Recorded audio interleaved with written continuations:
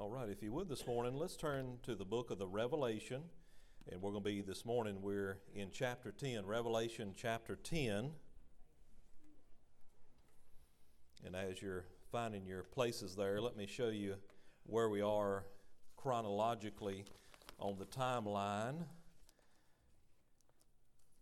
So as we come to Revelation chapter 10, this is another parenthetical section in the book of the Revelation. So we have throughout the book of Revelations, when we get over into the tribulation period, that 7-year tribulation period, there's going to be several parenthetical sections. We could call those interludes or intermissions or parentheses, when all these things are happening in sequence, one after the other, that the Lord's going to kind of slow it down just a little bit.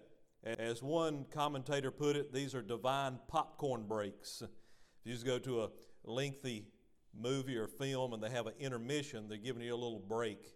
And so in these breaks or these parenthetical sections, is the Lord going to allow us to see a little more detail and to slow things down as they're happening in such a rapid sequence. So we come to this other parenthetical section. And as we open up in chapter 10, where are we? Well, we know the church has already been raptured out according to Revelation chapter number 4. So the church, not the building, but the people that comprise the church, a body of baptized believers, are in heaven, and there are several events going on there.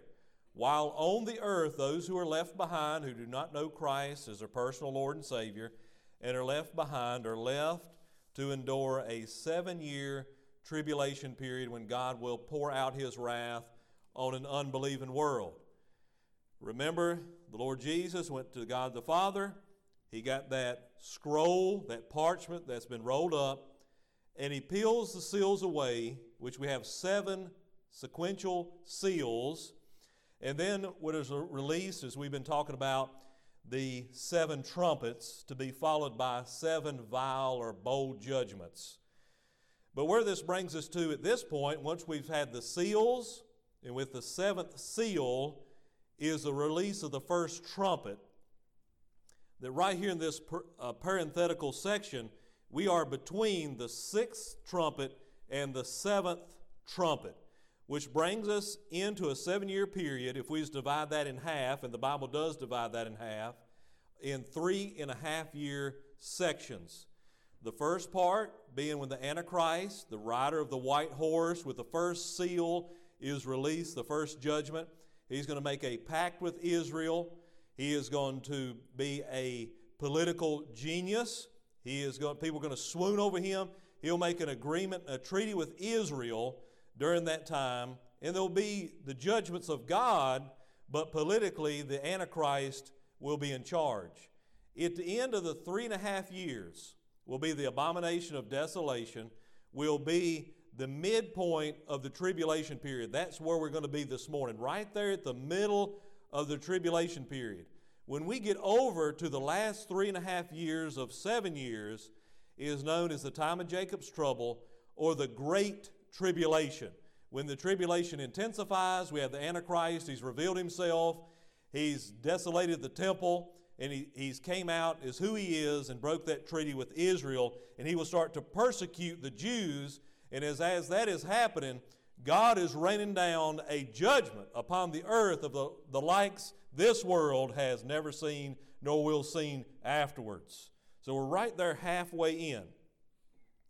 This is parenthetical between the 6th and 7th judgment. The 7th, or trumpet. The 7th trumpet judgment will not be sounded until Revelation chapter 11, verses 15 through 19. And so before then will be the events that needs to transpire in this parenthetical section, chapter 10, and then chapter 11, the majority part of that chapter, will deal with 3 important things. Number 1, today we'll be talking about the mighty angel that comes down from heaven. This will happen first. John's consumption of the little book that is in the hand of the angel, the mighty angel that comes down from heaven. And then we go over into chapter 11, we have the 2 unidentified witnesses that God will empower for that time of the tribulation to be a witness in Revelation chapter number 11. So let's get right into it In verse number 1, John says, "And I saw another," you ought to circle that, "mighty angel come down from heaven, clothed with a cloud, and a rainbow was upon his head.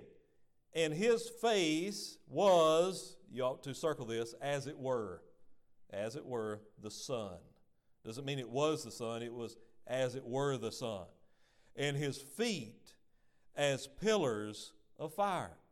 And he had in his hand a little book open, and he set his right foot upon the sea, and his left foot on the earth." And so with that being said, this morning I'd like to preach to you on the subject, the mighty angel with the little book. The mighty angel with the little book. In fact, another appropriate title of this sermon this morning would be, "When God Puts His Foot Down on Sin." Finally, God, He will say, "That is enough." And this mighty angel will declare at this time, with one foot on the land and one foot on the sea, that time shall be no more, and that there will be no longer a delay or opportunity or time, as God's judgment will fall without looking for any more repentance. They've been given chances back here through the judgments. Those judgments are given that men, unbelieving men during the tribulation period, may trust in Jesus Christ and be saved during that time. But the angel will declare that the time is over, shall be no more. And the rest of the judgments to follow, the bowl judgments, will come severely through the vial judgments. So let's look at the first thing. The first thing I want you to notice is the angel. The Bible says, "Another mighty angel." Now, who is this mighty angel? Well, Bible commentators and scholars are divided on the identity of the angel.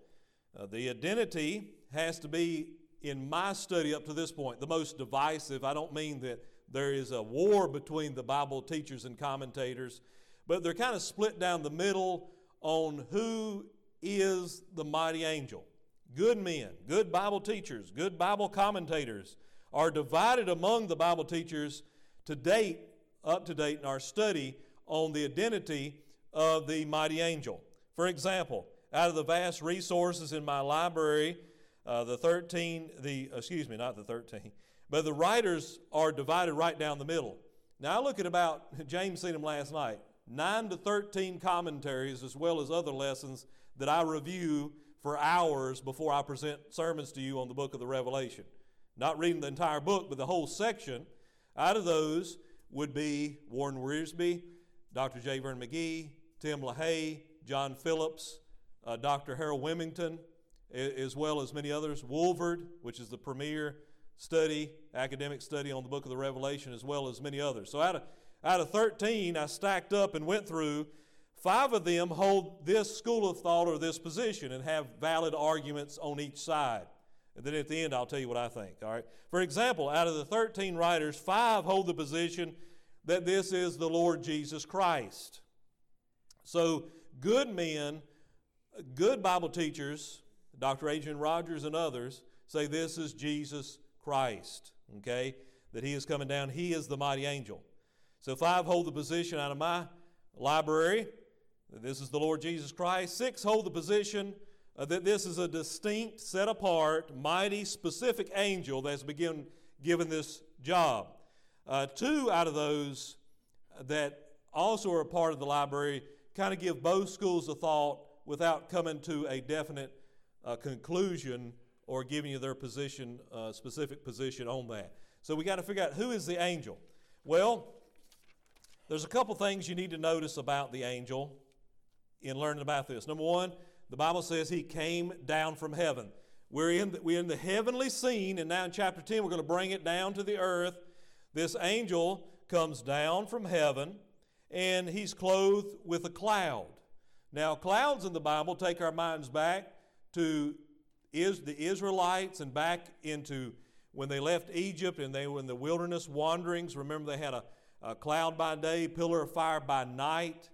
The cloud filled the tabernacle. It filled the temple in Solomon's day. The smoke, the cloud representing the Shekinah glory that comes down from God, God's presence, God's great glory.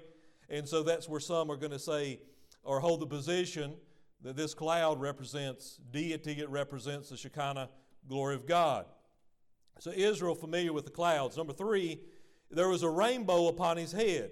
Of course, we know the bow takes our minds back to God not forgetting His promise when it comes to Noah, when he flooded the earth, the great flood, the great deluge, the worldwide flood at that time that spanned the earth, that killed all the men in it except for 8 souls were saved as by water. So we know that we see God's promise, the rainbow upon his head. The second mention of the rainbow in the Word of God, or in the book, not in the Word of God, but in the book of the Revelation. So we see the promise of God. The fourth thing is his face was as it were, as John is describing it, as it were the sun. Okay? Now, several of these 2 descriptions, his face was as it were the sun, and then his feet as pillars of fire, would take the good Bible student that studied the Word of God and studied the book of the Revelation back to Revelation chapter 1. It seems to be a similar description between when John was on the Isle of Patmos and the Lord Jesus visited him in his resurrected state, his glorified state in chapter number 1. Those are similarities between Christ and Revelation chapter 1. Well, so you say, Pastor Toller, do you see it being Jesus Christ? There are valid arguments about that. The description, okay, the fact that this angel has authority, okay, there are very valid arguments about that. On the other side, we do have a couple of things that we have to answer as far as when we talk about the second advent of Christ, when he comes back, when we come back with him and he touches the earth the second time, which will be on the Mount of Olives. So we got a little issue there about, if Christ is touching the earth now, what about the Mount of Olives? When I read this, and I think when we look at the Bible, when we study the Bible, we ought to take it at face value. If it makes sense, seek no other sense, lest it become nonsense. And so when I read this, I took it personally as it just being a distinct, mighty angel specified for this event. Now you say, Pastor, I see it as being the Lord Jesus Christ. Well, we don't have to fall out about that, do we? This is not something that is divided. It is not something that you break fellowship over or what have you. But I'm going to just take it literally that it's just, the Bible says it's a mighty angel, okay? But if you say you believe it's Christ, either way, you're going to be in good company. The Bible says, let every man be persuaded in his own mind, okay? And there's nothing wrong. See, there's certain things in the Bible we don't understand, and we don't know everything. And I don't claim to know everything. But one day, we see through a glass darkly, but one day, face to face. And so there's nothing wrong with studying schools of thought and studying both ends of the spectrum. So those are the 2 major schools of thought there that you can take and study in your personal study time, right? All right. Number 2, I want you to notice there is some authority. Look at verse number 2. And he had in his hand a little book open, and he set his right foot upon the sea, and his left foot upon the earth. Notice there is in his hand a little book. Now again, this is going to be another schools of thought that people are differed on when it comes to what is the little book. Well, the Greek word for the little book here is distinctive. It's only found this particular Greek word. Now, for example, the Bible, the word, some people say, well, I don't believe the Bible or I don't believe the Trinity because the word Trinity is not found in the Bible. We still believe in it because the Bible teaches it, Father, Son, Holy Spirit. I always come back to them and say, well, the word Bible is not found in the Bible. It comes from the Greek word biblios, which means the book. The book. The book. And you see that in the Scriptures, but this specific distinctive word is sort of similar to that, but it's set apart. And so it would mean, here it's only found 3 times, and guess where it's found? Only in Revelation chapter 10, when it says the word book in chapter 10 3 times, is it this set apart word that is used. Now here's a couple schools of thought to get your mind marinating this morning and get them wheels a turning. schools of thought when it comes to the little book. What is it? What is the little book? Some believe it is the title deed to the earth.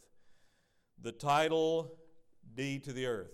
Many good men also believe and hold the position that it is the 7-sealed scroll that is found back in chapter number 5. Remember, they looked around, John wept, no one was worthy to open the book, and they believe it's the scroll that had the 7 seals that's been completely unraveled, unveiling the plan of God there, and many good people hold that position. There's one other position I want to make an application.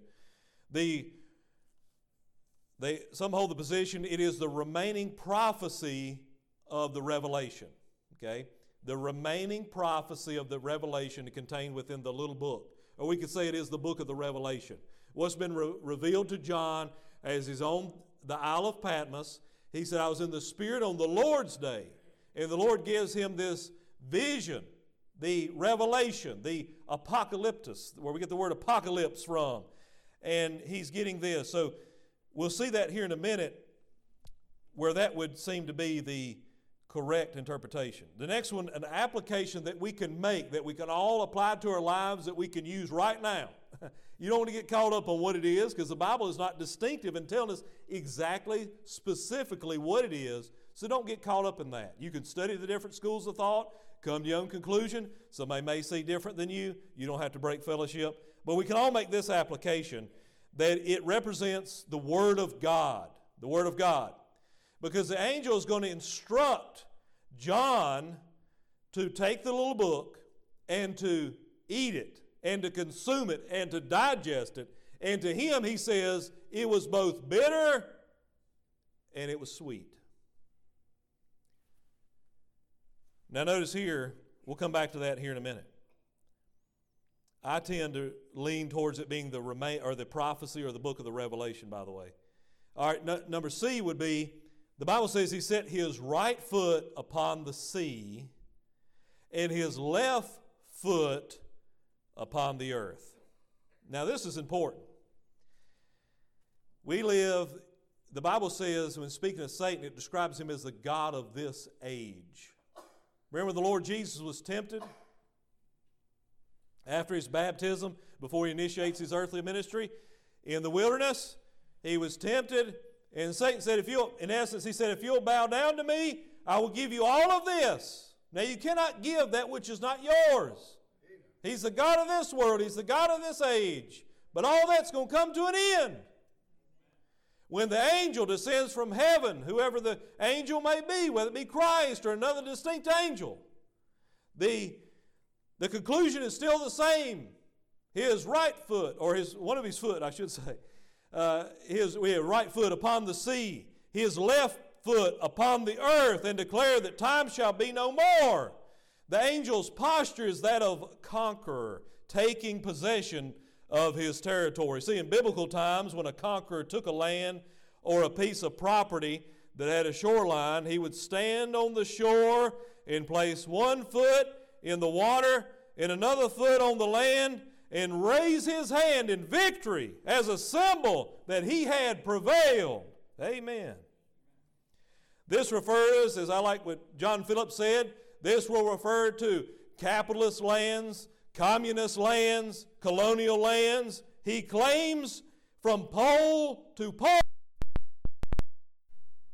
You remember back in Joshua chapter 1, verse number 3? I know you go through the book of Joshua. Every place that the sole of your foot shall tread upon, that have I given unto you, as I said unto Moses. You know what God's doing at this point? For 6,000 years of human biblical history, man has said, I want it my way, and God finally says, during the tribulation, there it is, have it your way. The light's gone, the salt's gone, the witness is gone, the church is gone, and there's literal hell on earth and anarchy upon the earth during that time. And God's going to let it go on a while, and God's going to let it happen a while. He's going to let all the evil and the sin and the judgment run amok.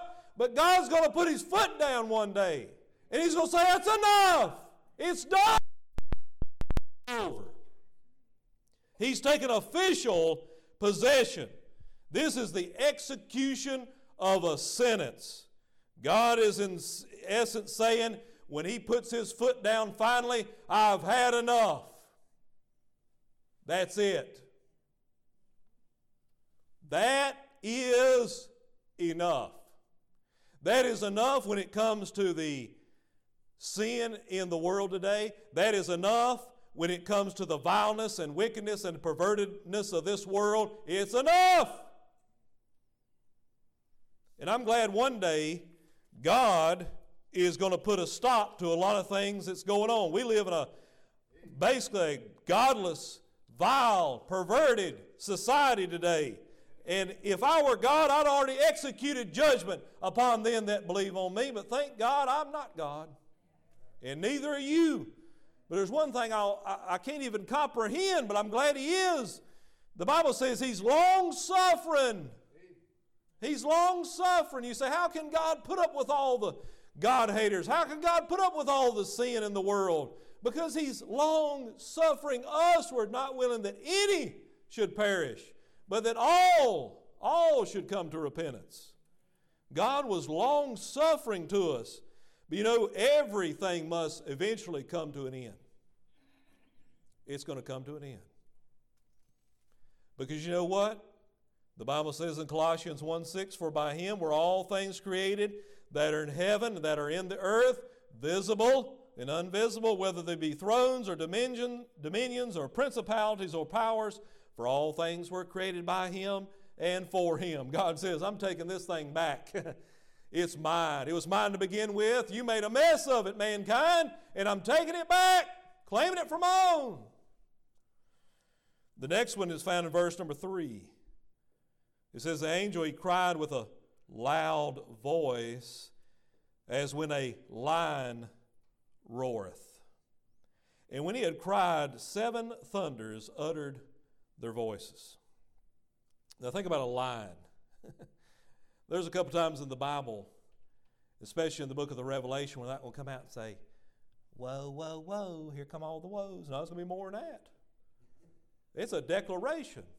I'm going to tell you one thing.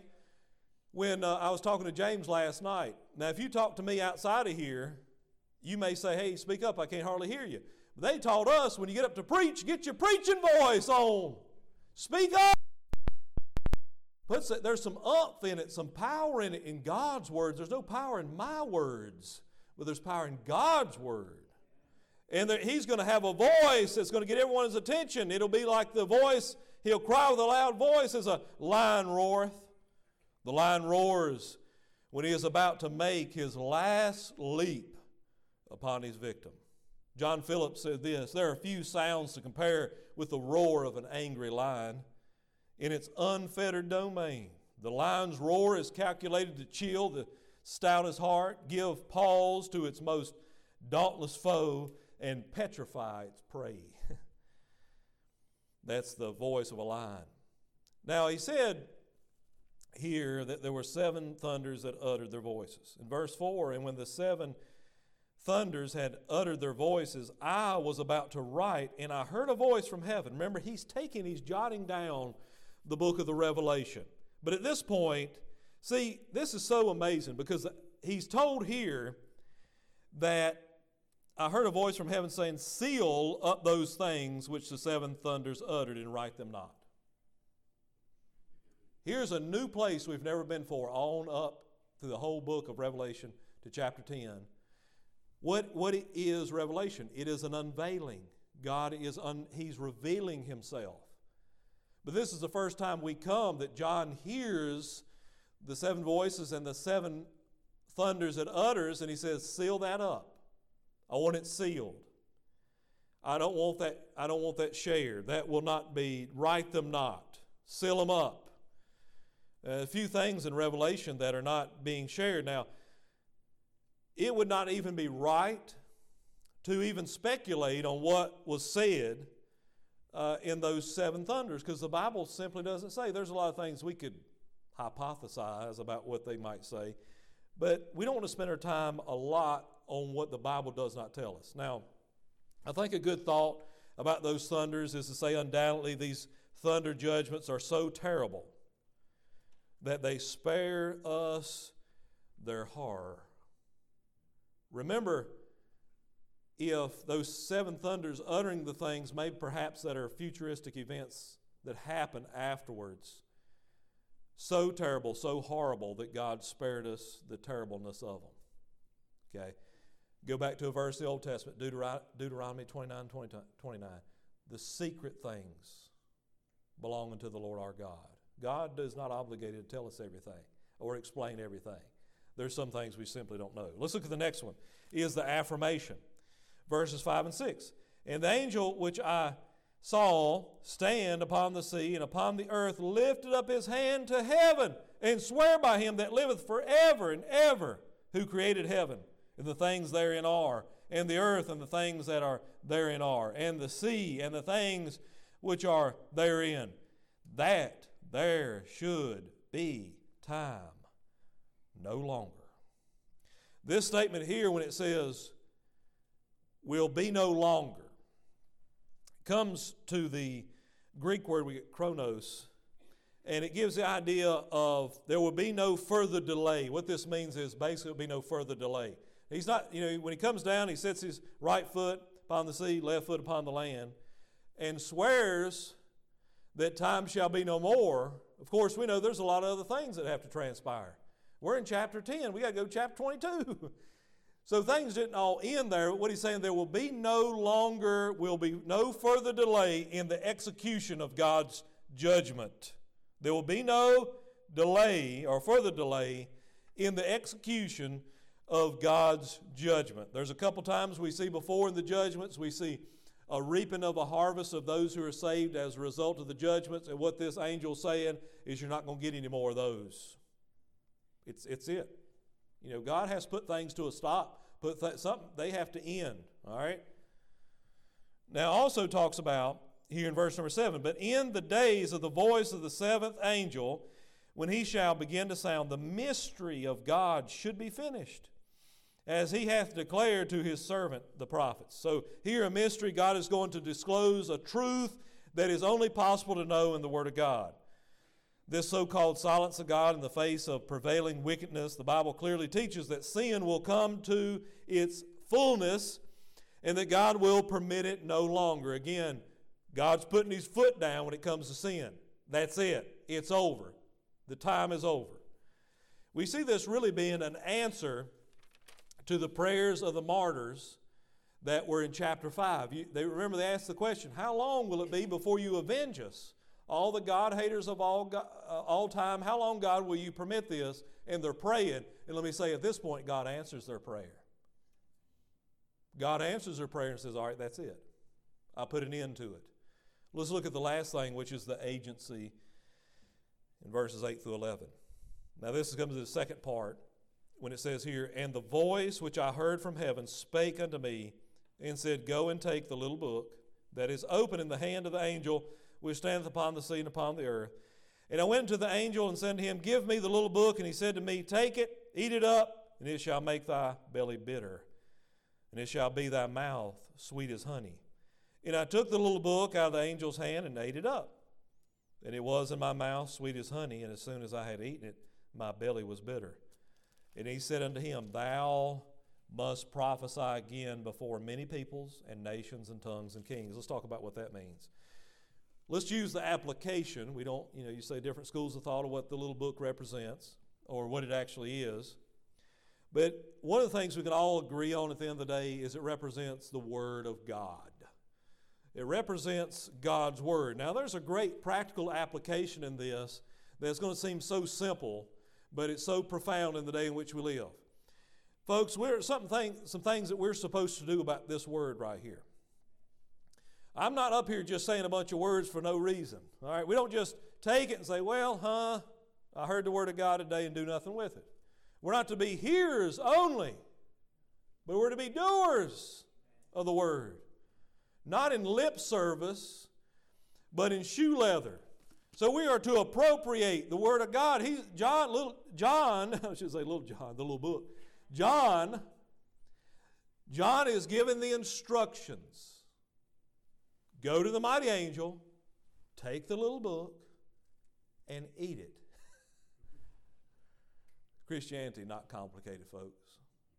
I wonder what he means by that. I have to go study that. You got some Christians that are like it, say, oh, I wonder what that means. God told me to get saved. What means get saved? It means to be obedient, whether you understand or not.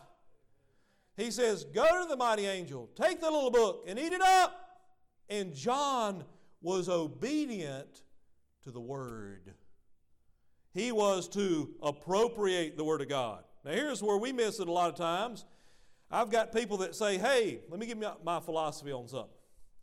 And people say, well, read the Word of God. Well, you should read the Word of God. But I want you to take it a step further. If you was to take it here and show me where it says read the Word of God, I want you to show it to me. But let me take it a step further because it's more to it than that. The Bible, if you look in the book of Psalms, it says meditate upon these things. Selah. Read that again. Meditate upon it. You read things all the time. You can read the Word of God till you're blue in the face, and I can read it to you.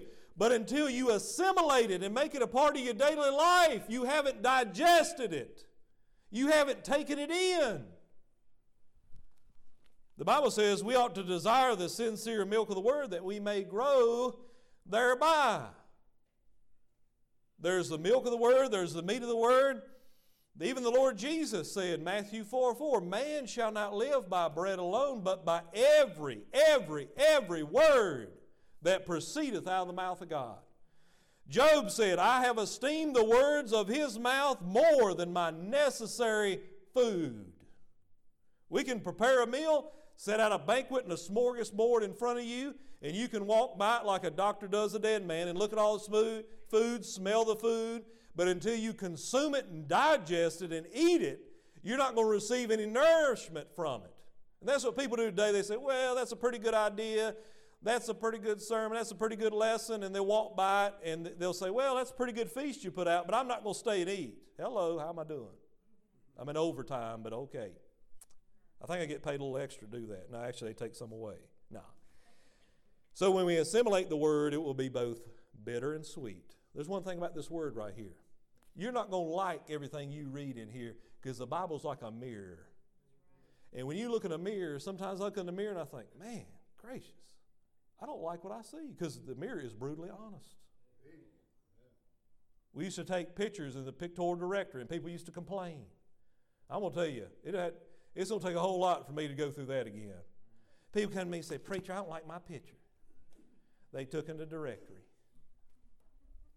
I didn't say this, but I want to say, I'm sorry, but that's what you look like. I know they have Photoshop, but I'm sorry. You may not like it, but that's what you look like. And when you look at the Word of God, you say, I don't like it, but guess what? That's what you look like. And some of it's bitter and some of it's sweet. You say, well, sometimes the message might be negative, sometimes positive, sometimes sweet, sometimes bitter. But we're to give the whole counsel of God, not just what we want to hear, not heaping up to ourselves teachers having itching ears. That's what people want today. Hey, make me feel good. Tell me how good I am.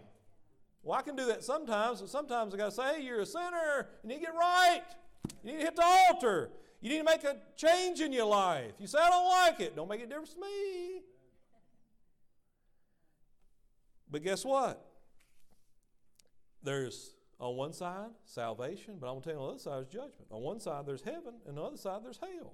There is no in-between. So there's the bitter and the sweet, and we accept it all together. Would you stand with me this morning at time of invitation? I appreciate you listening. There's so much here in chapter 10. If we was to go through an in-depth study of this and hit every single solitary detail in it, I could teach on it for 2 days, I believe. I mean, there's just so much in this chapter, so much to explain. But, folks, God is long-suffering. If we learn anything from this, the invitation is this. God is long-suffering. We lose our patience with people sometimes. We think, why do they keep doing that? We lose patience with the world. We lose patience with our spouse. We lose patience with our families. We lose patience with those that just don't seem to be unconcerned about the things of God. But listen, God's long-suffering. Not one of the any should perish, but all should come to repentance. But I'm going to tell you, I have to tell you, to be an honest preacher by the Word of God, that God's long-suffering with you up to a point, but there'll be a time that God says, all right, that's enough. That's quite enough. Remember when you was growing up, maybe your teacher, your parents, your grandparents, you'd act up, show yourself, and they let you get a little rowdy, but eventually they say, all right, that's enough. That's quite enough. We're going to stop that right now, and God's going to do that. God will do it in your life. Are you ready?